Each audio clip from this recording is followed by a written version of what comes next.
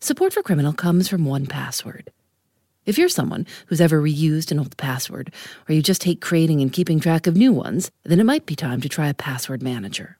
1Password generates as many strong, unique passwords as you need and securely stores them in an encrypted vault that only you have access to. All you have to do is remember one strong account password that protects everything else. Right now, our listeners get a free 2-week trial for you and your family at 1password.com/criminal. That's the number 1, password.com/criminal for 2 free weeks. 1password.com/criminal. Hi, I'm Johanna Ferreira, content director at Pop Sugar Juntos. Juntos is all about celebrating Latinx culture, pride, our many intersectional identities, and joy. Thanks to support from Prime, there's so much to get into over at Juntos this month. From conversations with the Latinx minds behind our favorite new movies and resurrected TV shows, to thoughtful celebrity commentary and exclusive interviews with some of the biggest Latin music artists today. And it doesn't stop there. Get more of the music, movies, and shopping you love on Prime. Whatever you're into, it's on Prime. Visit Amazon.com/Prime to get more of whatever you're into, from streaming to shopping. And get all of our latest coverage at popsugar.com/juntos. Con amor, Johanna. Hi, it's Phoebe. On Tuesday, June 11th, join us at the Tribeca Film Festival for a special 10th anniversary show. We'll be telling some of our favorite stories live on stage. Plus, our friend Melissa McCarthy will join us for a Q&A. Tickets are available now at thisiscriminal.com/live. See you soon. This episode contains discussion of sexual violence. Please use discretion. In 1972, a woman named Martha Goddard, she went by Marty, was working for a nonprofit foundation in Chicago. She was 31. One day, she was asked if she would join the board of an organization that ran a crisis hotline for young, unhoused people. And I joined their board of directors. I was asked to do that. This is an oral history recording of Marty Goddard from 2003. Part of being a board member was we had to answer the phones and be trained on that so we'd understand what our staffs went through. She started answering calls on the crisis hotline. In the early 70s, people often called kids and teenagers living on the streets runaways. But as Marty talked to more and more of them on the phone and got to hear their stories, she realized that there was more going on than most people assumed. That gave me a great foundation for finding out why were these kids leaving? What was the problem? And it was not just runaways, kids who just weren't wanted by their families or guardians, but so many of them had to leave home because they were sexually abused. And I was just beside myself when I found the extent of the problem. They not run away to be hippies and kind of join the circus. They were fleeing unsafe homes. Journalist Pagan Kennedy has researched Marty Goddard's life and work. The general attitude of police departments was that if somebody was sexually assaulted, there was no point in investigating. You could never prove it because the victims were liars. It was just completely the norm to think that way. And the way that we would now see anybody under 18 as being a victim of child abuse if they were sexually exploited, that line didn't exist. If those kids were assaulted or they were fleeing from an abuser, they would be blamed. Pagan Kennedy writes that in the early 1970s, people believed that child sexual abuse was very rare. A psychiatric textbook said that incest only happened in 1 in every 1 million families, and that when it happened, the children had often, quote, initiated it. So there was really this attitude that these girls who were ending up on the street,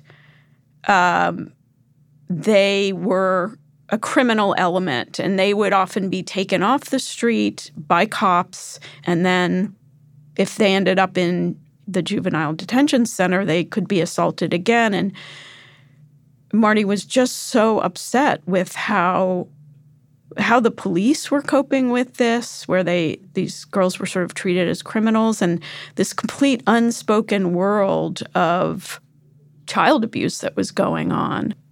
Marty Goddard wanted to do something. She started introducing herself to what were then called anti-rape activists in Chicago. She met a woman named Cynthia Geary, who at the time worked for the ACLU. Marty was a person who got outraged when she encountered injustice. Cynthia Geary. And so she kind of recruited me, I would say. Both Marty and Cynthia often traveled for work. Every city we went to, we would walk in cold to the local police department. And we would say, we'd like to talk to someone who could tell us what's happening in your city and state regarding victims of rape. How are they handled, da-da-da-da. And back in those days, the doors were open. So we amassed information, then we'd take it all down and we'd start writing things. Well, it looks like it's because of this or this or this or this, and here's what Iowa's doing, and here's what New York's doing, and here's so forth. They compared their findings from other states with what was going on in Chicago. It wasn't just the young people that Marty had been talking to. The problem was much broader, and women all over the city were reporting that they were afraid. One activist wrote that sexual assault in Chicago was, quote, epidemic, and that it was, quote, not a city you wanted to venture out into after dark. There was suddenly this kind of awakening in around 1974 where a lot of female activists were calling for something to be done about the huge amount of sexual assault in the city at that time. So Marty Goddard got involved with that. In 1973, only about a tenth of sexual assault cases in Chicago were reported, and only about a tenth of those cases went to trial. Few perpetrators ever ended up in prison. One 1973 police training manual from Chicago read, quote, many rape complaints are not legitimate. It is unfortunate that many women will claim they have been raped in order to get revenge against an unfaithful lover. Police officers would routinely ask survivors of an assault what they'd been wearing and whether they might have provoked an attack. One day, a group of about 70 women marched into the office of the state's attorney, a man named Bernard Carey, to protest the state's failure to prosecute rapists. They posted messages on the walls of his office. One of them read, "Wanted, Bernard Carey, for aiding and abetting rapists." And then, Marty Goddard decided to try to talk to the state's attorney herself. I went cold into the state's attorney's office and I asked to see him, and don't ask to this day how I got in, but I did. And he said, look, we've got a problem. I don't know what the answer is, but how would you like to kind of work with us to work it out? I said, great, but we need the cops in on this. So Marty Goddard met with a police sergeant and then with the president of the hospital council so she could assemble a group to investigate. I said, give me your best people, 2 of your best people. The 2 best police officers, the 2 best prosecutors, and the 2 best hospital people. And make it nurses, thank you. So they did, and we tore the issue apart. The problem was we weren't able to apprehend very many people, and when you did get somebody in custody, you couldn't prove your case. Marty Goddard went to the crime lab of the Chicago Police Department and asked to talk to every single employee, at every level, about rape cases. She wanted to know what evidence they collected. And said, what is it that you people need? Well, nobody had ever come in there and asked them before. In one day, we were so overloaded with information, we didn't have a tape recorder, so we had to scramble and take notes. And basically, here's what they told us. They said, we don't get evidence. And this really kicked everything off. Marty Goddard was told that many of the cases were so-called he said, she said situations. The account of a victim wasn't enough. In the old days, it was the victim's fault, okay? Or it was consensual, or, okay, she may have been raped, but it wasn't me. And then I thought, well, if what I'm hearing is correct, you all don't have any evidence, so how can we prosecute successfully, even if you arrest somebody? So then what do you do to solve that problem? Marty Goddard had an idea. I'm Phoebe Judge. This is Criminal.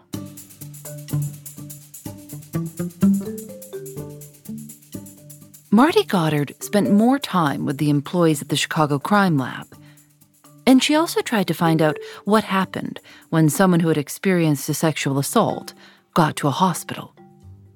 What she learned from all these different interviews and conversations she had was that when, and I'm saying a woman because at the time there was very little awareness of sexual assault that happens to men. So if a woman was assaulted, generally she would go into the hospital or the police would take her to the hospital. And then she's taken in for an examination. The staff is very focused on just treating her and not on collecting evidence. So they would take off all her clothes. They might cut open her clothes. And so if there were stab marks or whatever, they wouldn't capture any of that. They would sort of make an attempt to take some swabs, but nobody had taught them how to take swabs in a way that would work for the crime lab. So they might stick slides together in a way that everything would get sort of mushed together and the evidence would be no good. So the evidence that they collected, nobody had told them how to do it the right way. And so it usually would not be in a state that was very usable for the crime lab. Even if the evidence was collected at the hospital, Pagan Kennedy says police could still elect not to look at it if an officer didn't believe a victim.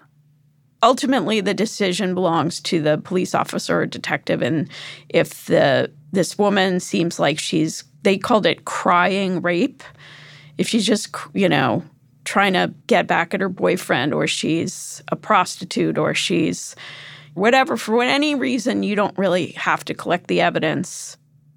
And that was very much the attitude. When a survivor of a sexual assault was taken to the hospital, there were very few systems in place. If your clothes were collected as evidence, the hospital may not have any others for you. Here's Marty Goddard. If you don't have replacement clothes and you're going to take the patient's underwear and jewelry and shoes and nylons and slip and their dress and their coat in the winter in Chicago and put them in bags, turn them over to the crime lab, well, excuse me, but what is she supposed to go home in? And I'm telling you for sure, not only did I see this, but I've heard too many horror stories around the country. Victims were sent home in those little paper slippers, and they were sent home with a paper or cloth, hopefully cloth gown, one in the front, facing front, and the other tying around the back. That's what they got sent home in.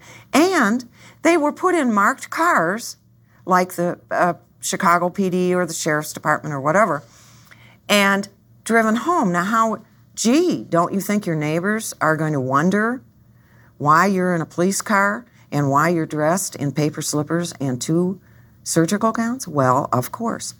And not everybody wanted to tell their mom or their husband or their roommate that they had just been raped.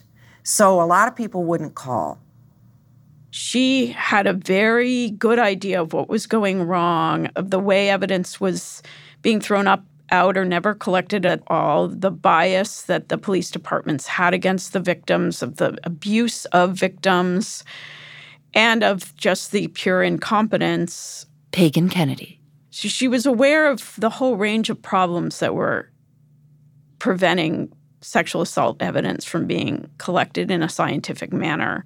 Marty Goddard wanted to change the way that evidence was collected in hospitals and make it clear to police officers, hospital workers, and crime lab technicians what they each needed to do. She got to work creating what she called an evidence collection kit. She had a very clear idea of what would be in it, and it would be, swabs, it would be evidence envelopes. This is pre-DNA, so it's pretty simple. It's not high-tech by any means. The rape evidence collection kit would include things like nail clippers, slides, and a comb for collecting hair. But I think the most important idea that the kit had in it was that it would have a place where the people in the hospital who did the forensic exam, they would sign off on it. The kit would include a sign-off sheet and even a pencil. And then it would go to the crime lab, and whoever opened the kit would sign off. And so the kit would, at every stage, there'd be somebody taking responsibility for it. We'll be right back.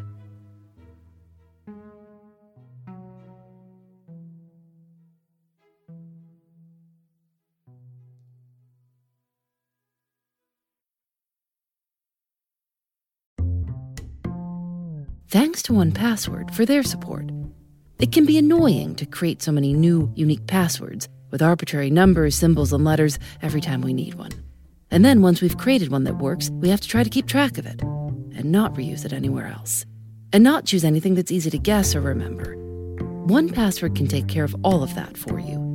1Password generates as many strong, unique passwords as you need and securely stores them in an encrypted vault that only you have access to. It uses industry-leading security to bring private, secure, and user-friendly password management to everyone. With 1Password, you just need to remember one strong account password that protects everything else. It's a great way to keep things organized and private, so you'll no longer need to keep tabs on a bunch of long, convoluted passwords or reuse the same one ever again. Join the millions of users and over 100,000 businesses who trust 1Password's award-winning password manager. Right now, our listeners get a free 2-week trial for you and your family at 1password.com/criminal. That's the number 1password.com/criminal for 2 free weeks. 1password.com/criminal.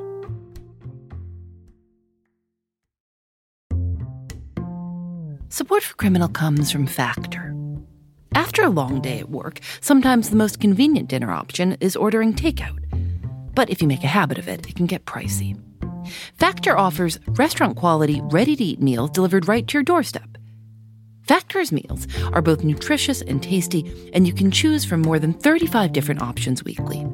They have a variety of meal types to fit your needs too, like keto, calorie smart, vegan, and veggie, and more, with plenty of delicious add-ons also.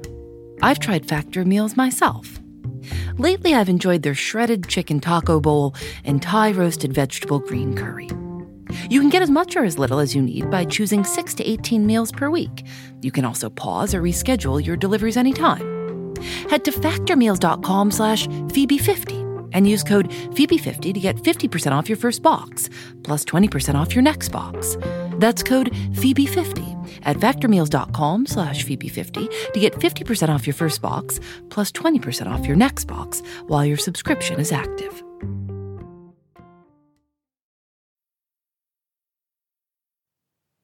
Marty Goddard was born in 1941 and grew up in a suburb near Detroit.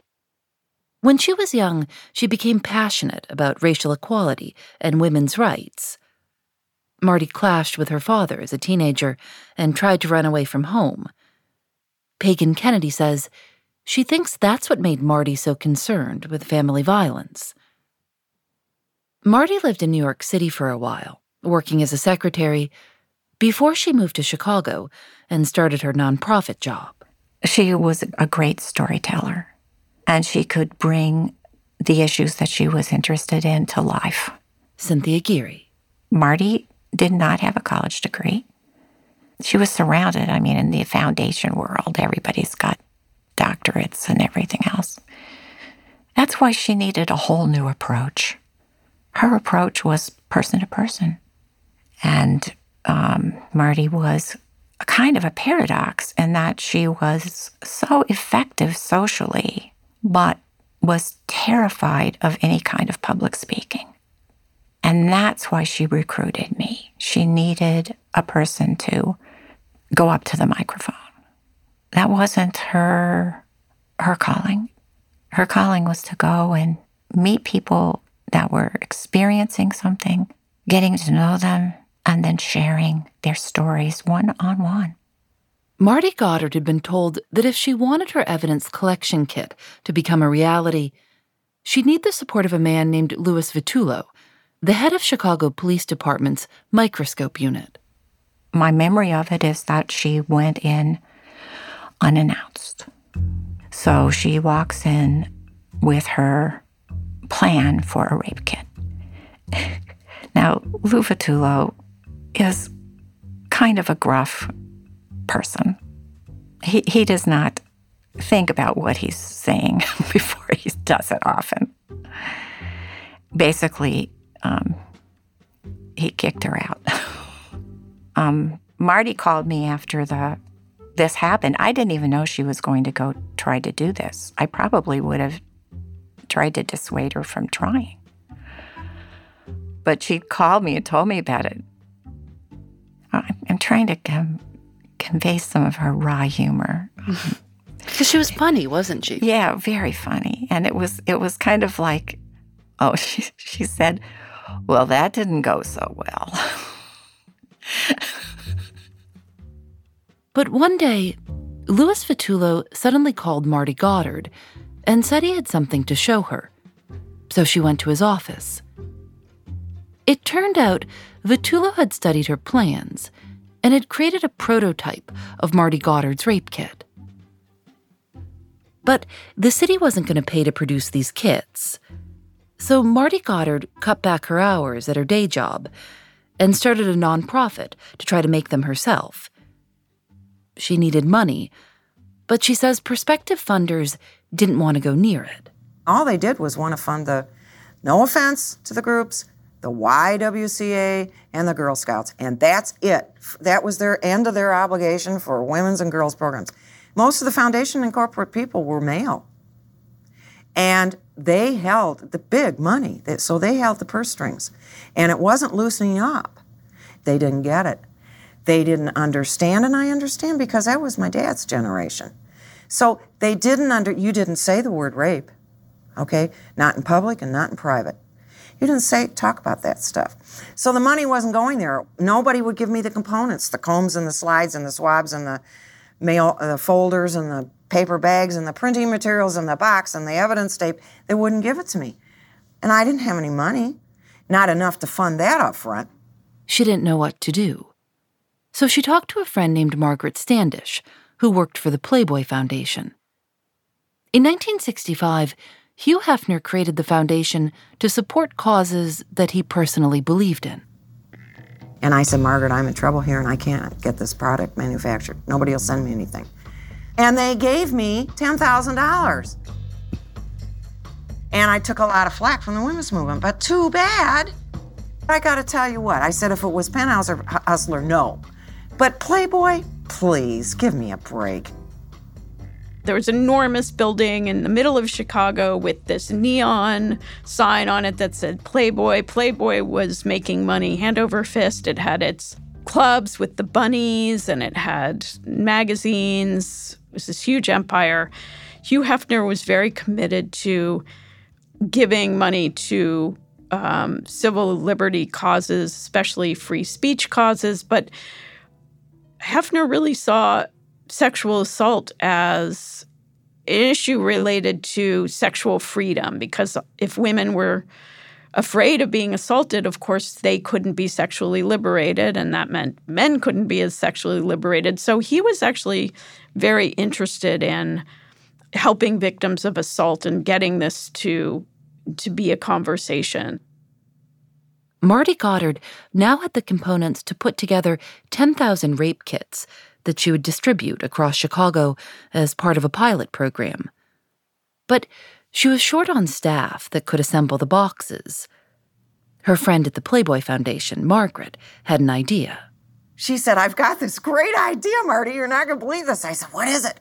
She said, well, everybody just loves the Playboy bunny, and we have all these older women, senior citizens, and they want to do something. So we're going to provide the sandwiches and the coffee and the juice, and we're going to invite them up to the Playboy offices, and we're going to give you a huge room with all these assembly tables, folding tables, we're going to have the components shipped to Playboy, and we're going to set everything out, and you come in and decide how you want it done, train them, and they'll do it. And that's what they did. Well, they were so excited. There were so many people up there, and the word got around, guess where we get to go today? And they give us the stuff to eat and everything. And, well, everybody wanted to come downtown Chicago then after they heard that. They called the kits the Vitullo Kit, after Sergeant Louis Vitullo from Chicago's police department. The rape kit was branded in Vitullo's name for a long time. You know how Marty felt about that? I think she thought it was a very smart thing to do. I think she may have even done it. She knew that his support was critical. And it wasn't just because he was a man. It was because that he directed the forensics department. So having his name on it made it recognizable as something to take seriously in the city of Chicago. An article in the Chicago Police Star, headlined, "Vitullo's Rape Evidence Kit is an Aid to Victims," featured a photo of Vitullo holding the kit. On September 14th, 1978, Marty Goddard's rape kit became available in hospital emergency rooms for the first time. One newspaper article called the pilot program she had designed in Chicago, quote, "the first of its type in the nation." The kit included a checklist for medical examiners and detailed instructions on how to seal and secure the evidence they'd collected. The medical examiner was instructed to hand the patient a card, included in the box, which had information about where to find counseling. By the end of 1978, staff from 72 hospitals had participated in a training seminar created by Marty Goddard's nonprofit. The seminar included presentations on forensic science and victim trauma. There was a lot that wasn't in that cardboard box. The idea that the hospital staff had to be trained, the police department had to be trained, they had to be brought together in training sessions to work together, and then the hospital staff, if they were going to go to court, they had to be trained to talk about how they had collected evidence before a jury. The evidence collected from these new rape kits made its way into courtrooms.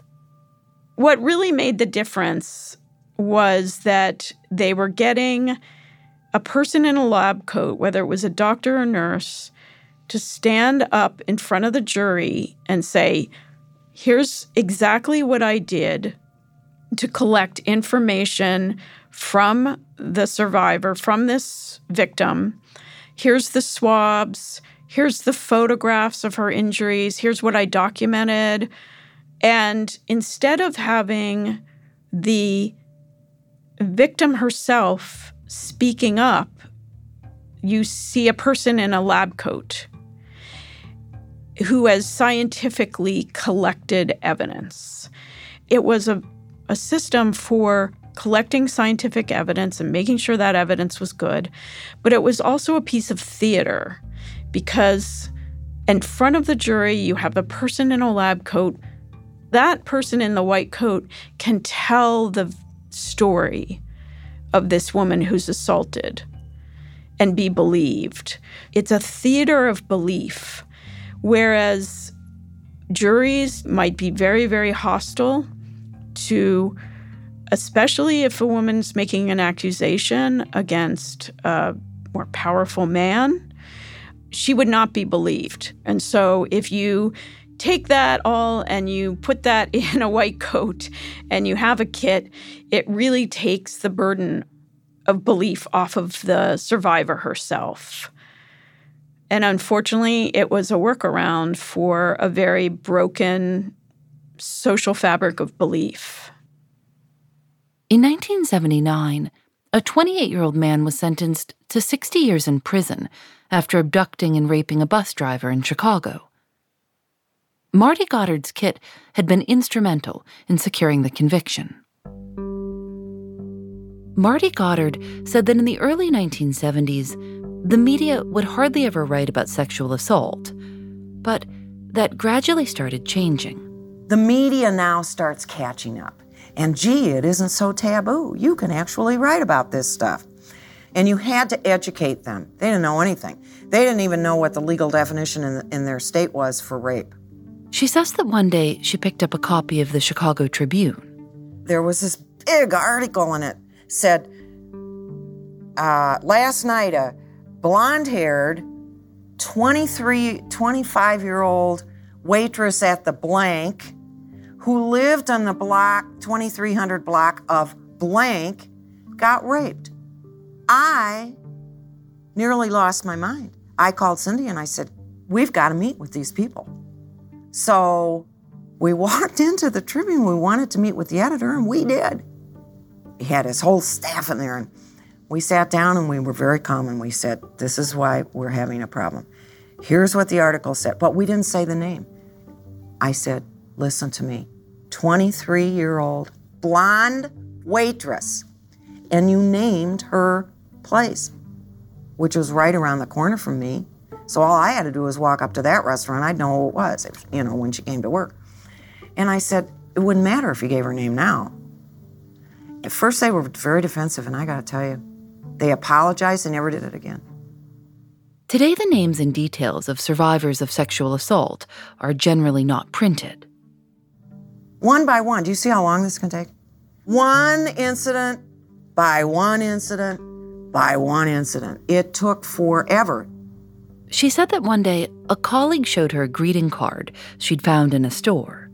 And it said, "Help stop rape," on the front of the card. Open it up, and it says, "Say yes." I just cannot tell you. These were in the Hallmark stores, pardon me. So I sat down, and I wrote a letter to the company, and I didn't threaten a lawsuit. I didn't call them names. I just said, look, this is really offensive. And I'd like to meet with you. Do you understand what's happening? You guys, I'm sure, think it's funny, but it's not funny. One day, Cynthia Geary received a call from Marty. She knew Marty had been on vacation in Hawaii, and Cynthia remembers assuming Marty was calling to tell her about it. And I said, how was it? And there was a silence. And then she just said, I was raped. I was shocked. She never talked to me about the details. And then she had to go back and talk about sexual assault every day in her work. Yes. I mean, that is all a mystery. She was able to not only lead training classes, but to do it on a topic that most people would fumble around trying to come up with the language. And yet she kept her sense of humor, too, while she did it. I don't know how she held it all together.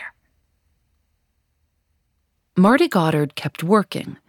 She wanted her rape kit in hospitals across the country.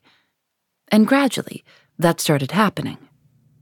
As Chicago created this system in the late 1970s and early 80s, it was getting national attention, and this idea was really catching on. Marty was constantly traveling to train people. She once joked that she didn't know how her cat survived those years. She was always on the road. And then, in 1983, Marty Goddard felt that the rape kit was so widely used that her organization's work was done. Imagine how many years it took us to go state's attorney to cop to detective to deputy to doctor to pediatrician to nurse practitioner. It took forever. But I felt driven. I felt that after seeing all the kids and the adults and other experiences in my life, I felt absolutely driven. I felt I had to save the world, and I was going to start with Chicago. In 1983, a medical company took over production of the kits. And by 1987, almost a dozen companies were producing them for hospitals all over the country. We'll be right back.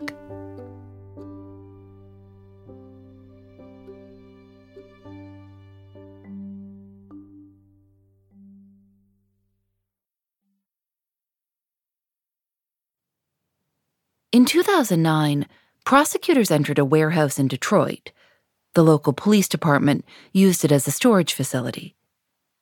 At the warehouse, they discovered more than 10,000 rape kits, which had been collected but never tested. Some of the untested kits dated back to the mid-1980s, back when Marty's idea for the kit was finally catching on. They just put them in this abandoned, falling down warehouse. Dr. Julie Valentine is a forensic nurse and a professor who studies sexual violence. So then it was like, wait, if they found all of these rape kits that were just being stored in Detroit, what about other areas of the country? It turned out lots of other cities and states had big backlogs of rape kits. There were hundreds of thousands of them. The state I live in Utah, when I started working in 2006, I started asking, so what happens with all these rape kits we collect? And the answer I got from everyone was, we don't know. And when you think about it, I mean, is that insane that we weren't tracking this? I'm an old ICU nurse. In ICU, you track everything about your patients. And here we're collecting evidence from these violent crimes from people and not tracking what happens with this evidence.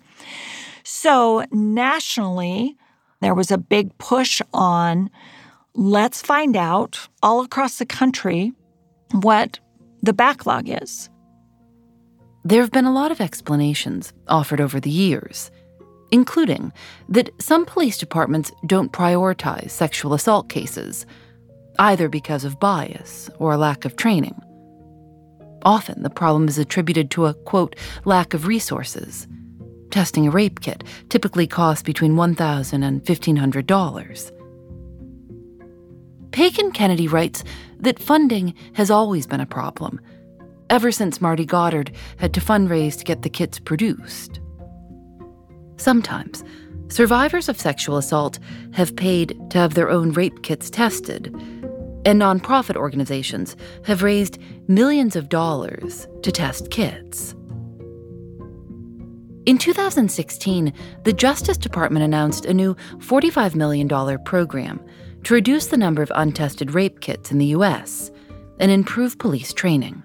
The next step then was to say, hey, we can't let this happen anymore.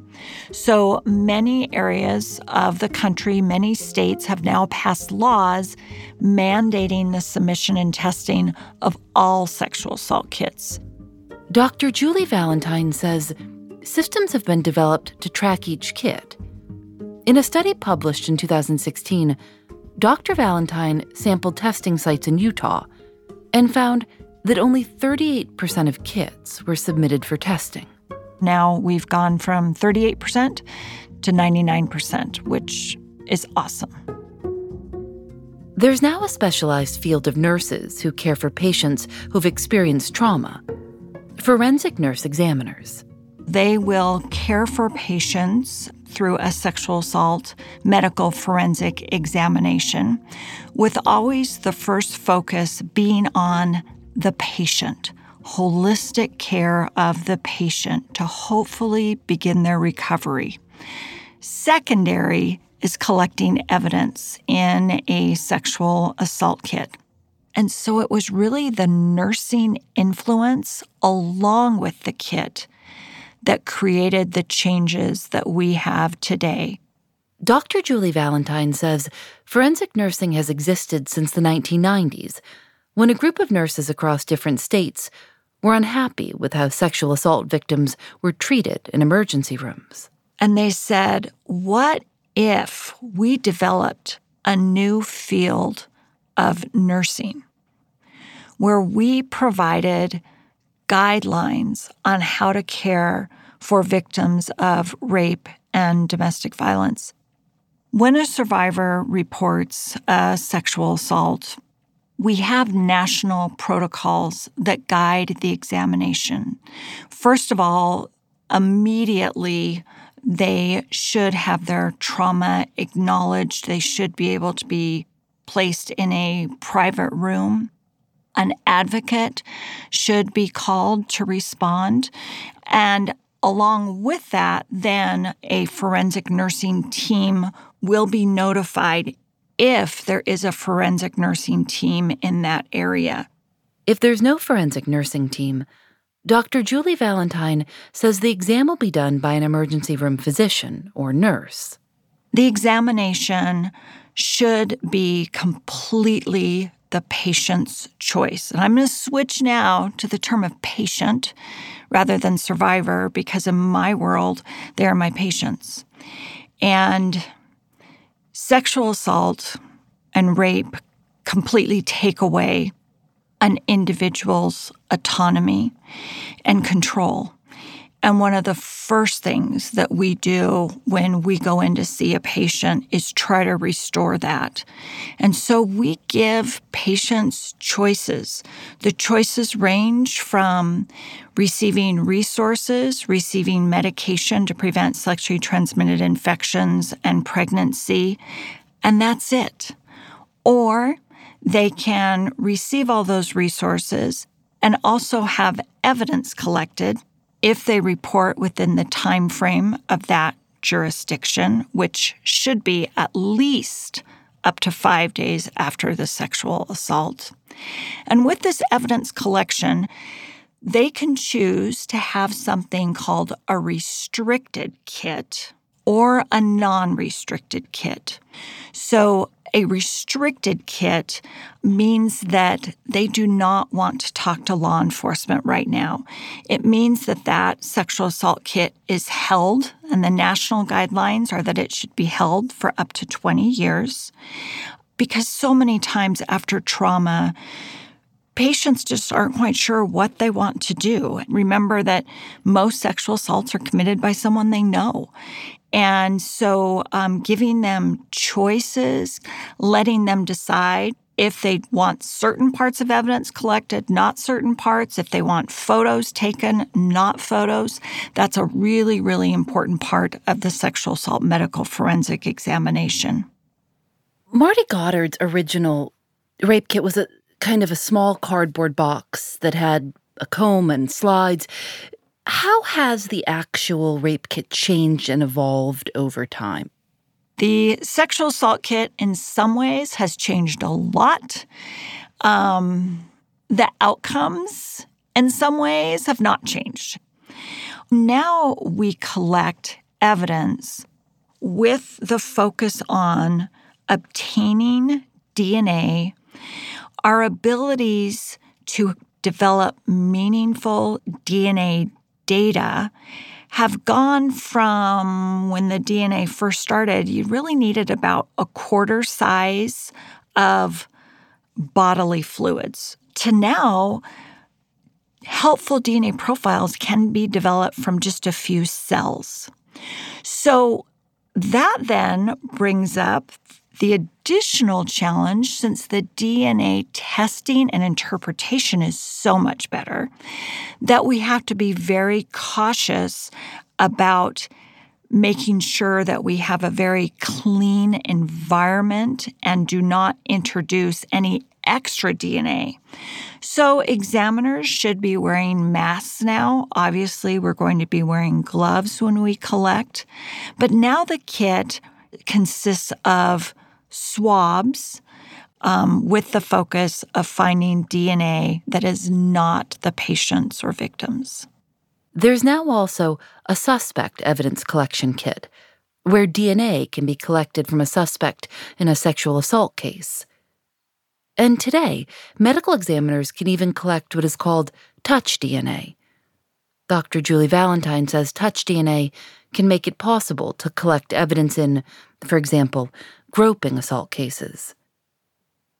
In the United States, the FBI manages a DNA database, CODIS, where DNA profiles of perpetrators and people who've been arrested are stored. Then you have the capabilities of linking cases. That is huge. So that has helped substantially. But I think what hasn't, sadly, changed as much as we need it to is when Marty started out and developed these kits, the focus was to improve the outcomes for these victims, to improve the prosecution of these cases. And that's where we still see a huge lag. Scientifically, forensically, wow, we have made huge strides. But when we look at what's the outcome, are we truly making a difference? What's happening in these cases? And sadly, we still see very low prosecution. I mean, why? Just sorry to interrupt. Yeah. I mean, the evidence is there. What is the problem? So there's several problems on this low prosecution.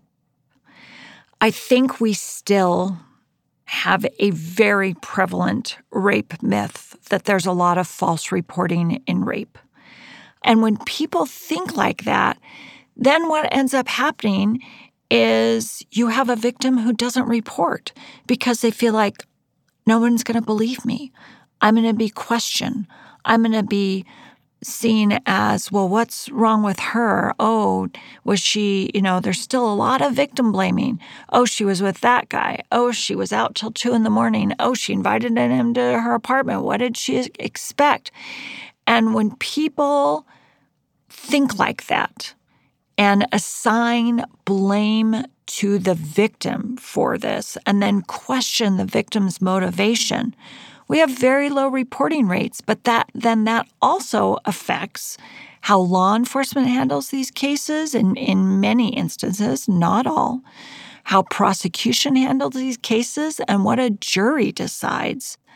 Many victims will have a sexual assault kit collected.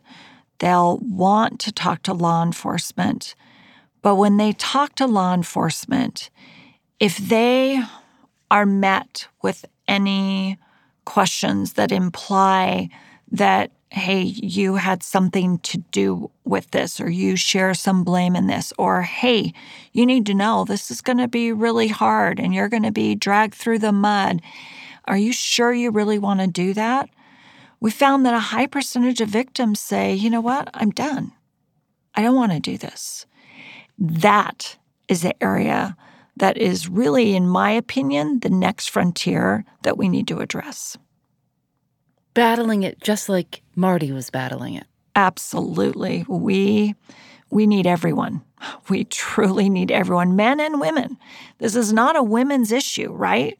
When we say it's a women's issue, we diminish the impact. We also diminish the many men that are impacted by sexual violence. This is a societal issue, and I see firsthand the effects. Rape is shattering. The development of sexual assault kits is an important first step in bringing perpetrators to justice. But we need the buy-in of everyone to actually make that happen. In 2022, the Smithsonian acquired one of Marty Goddard's original kits for its permanent collections. In a statement about the acquisition, the museum wrote that the kit, quote, continues to stand as an enduring and powerful innovation today, as a sexual assault is attempted every 68 seconds in the United States.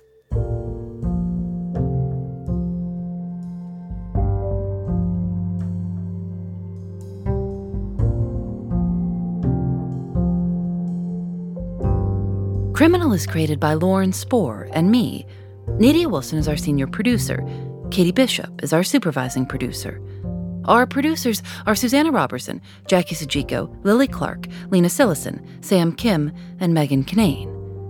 This episode was mixed by Emma Munger, engineering by Russ Henry, fact-checking by Michelle Harris. Julian Alexander makes original illustrations for each episode of Criminal. You can see them at thisiscriminal.com. Thanks to the oral history of the Crime Victims Assistance Field Video and Audio Archive at the University of Akron Archives for letting us use Marty Goddard's oral history interview. You can watch the full interview with Marty on the university's website and on YouTube. We're on Facebook and Twitter @Criminal Show and Instagram @criminal_podcast. We're also on YouTube at youtube.com/criminalpodcast. Criminal is recorded in the studios of North Carolina Public Radio, WUNC. We're part of the Vox Media Podcast Network. Discover more great shows at podcast.voxmedia.com. I'm Phoebe Judge. This is Criminal.